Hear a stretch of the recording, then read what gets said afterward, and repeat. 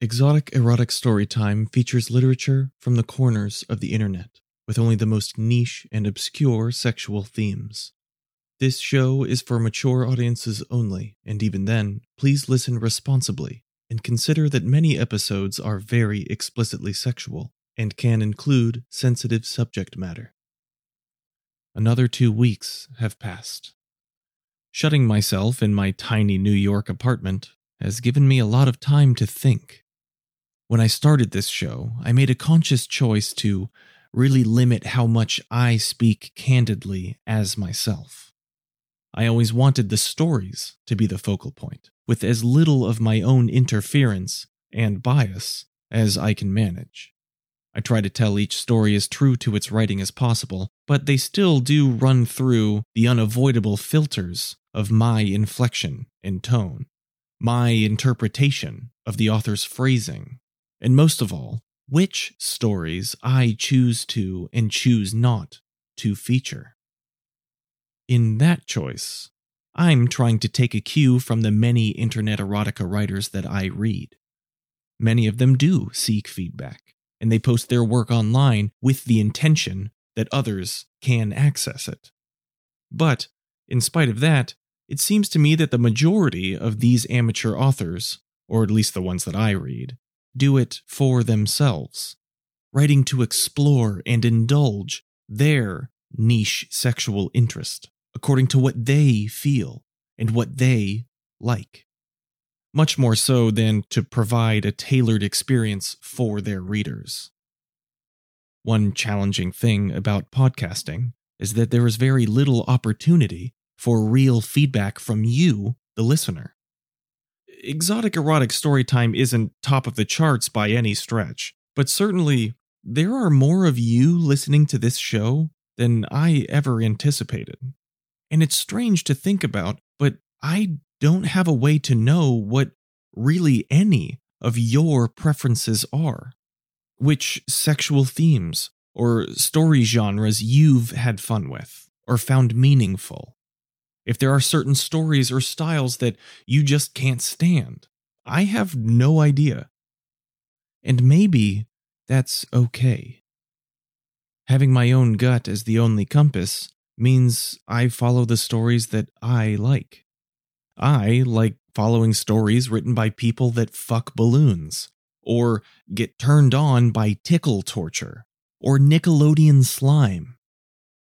Well, in this difficult and frankly scary time, I find myself following stories that sexualize the source of that fear.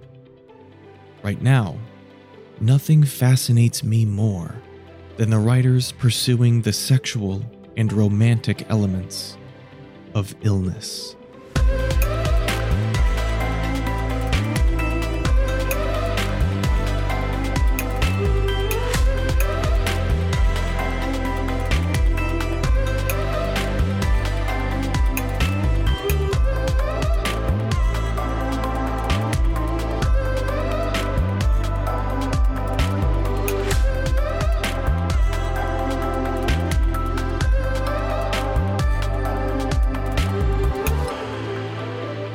The following story was posted by Sick Fic Lover on Wattpad.com. I'm Jack Alexander, and this is Kevin and Kyle. Kevin's POV. I rolled over to look at my alarm clock. 4 a.m. Terrific. I have been up for an hour feeling terrible. I have a pounding headache, my nose is stuffed up, and my mild nausea has turned into stomach churning, about to puke all over my bed nausea. I rolled back over to look at my boyfriend, Kyle. He was sleeping peacefully, having no idea how awful I felt. I cuddled up to him, my head on his chest, arm wrapping around his waist and leg thrown over his. He immediately responded by pulling me close and wrapping his arms around me. I dozed off again and rested uneasily for about an hour before my stomach woke me up again. I'm gonna be sick. I could feel the bile start to creep up my throat as I buried my face back in Kyle's neck. I gagged slightly, gently spitting onto his neck.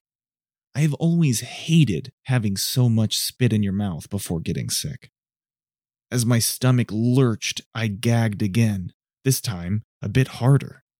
Kyle groaned and wiggled around a bit before settling back down. My stomach lurched again, and I knew this was going to be it. I moved my head from Kyle's neck to his chest and gagged hard. Vomit came pouring out of my mouth onto his bare chest. I squeezed my legs tightly as my stomach contracted painfully, and then vomited again. By now, Kyle was waking up. After the third time I threw up on him, he was awake. "Kevin, what the hell?" I responded with a gag and more vomit, this time aiming a bit lower and covering his lower stomach.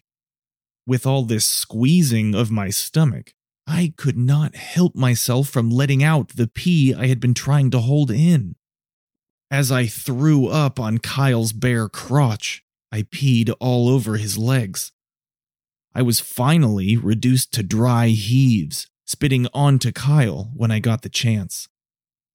Then, I was done. I moved my head back to his neck and fell asleep. I was immediately woken up by Kyle shaking me.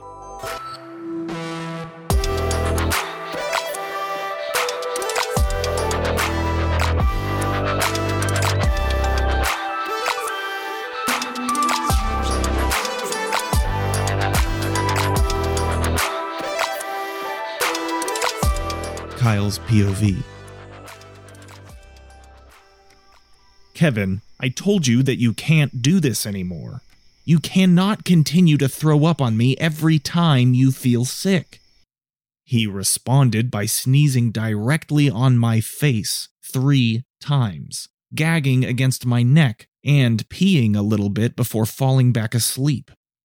Every time he gets sick, he does this. He never wants to get up and he wants to stay close to me, so he just gets sick in the bed. To me, it's gross and uncomfortable. I do not want to be covered in his sick and pee. I shook him awake, once again. "Babe, we need to take a shower." This is always so hard. He never wants to get up.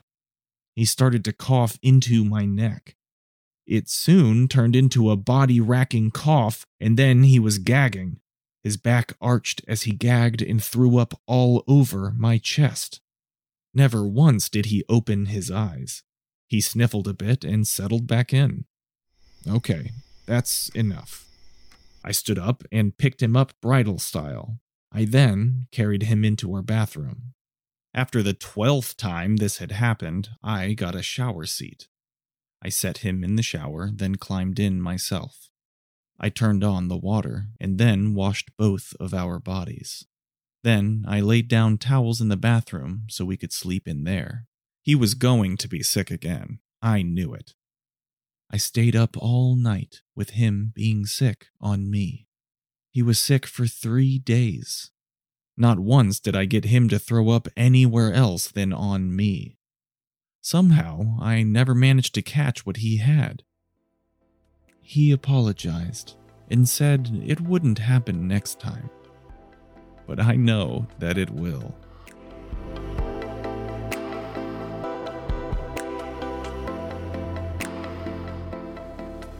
This episode and its characters were narrated and produced by me, Jack Alexander. If there are specific themes you would like to find or avoid, each story is tagged in the episode description. If there's a story you would like featured on Exotic Erotic Storytime, you can send an email to jack@exoticeroticstorytime.com. Last of all, and most importantly, thank you for listening.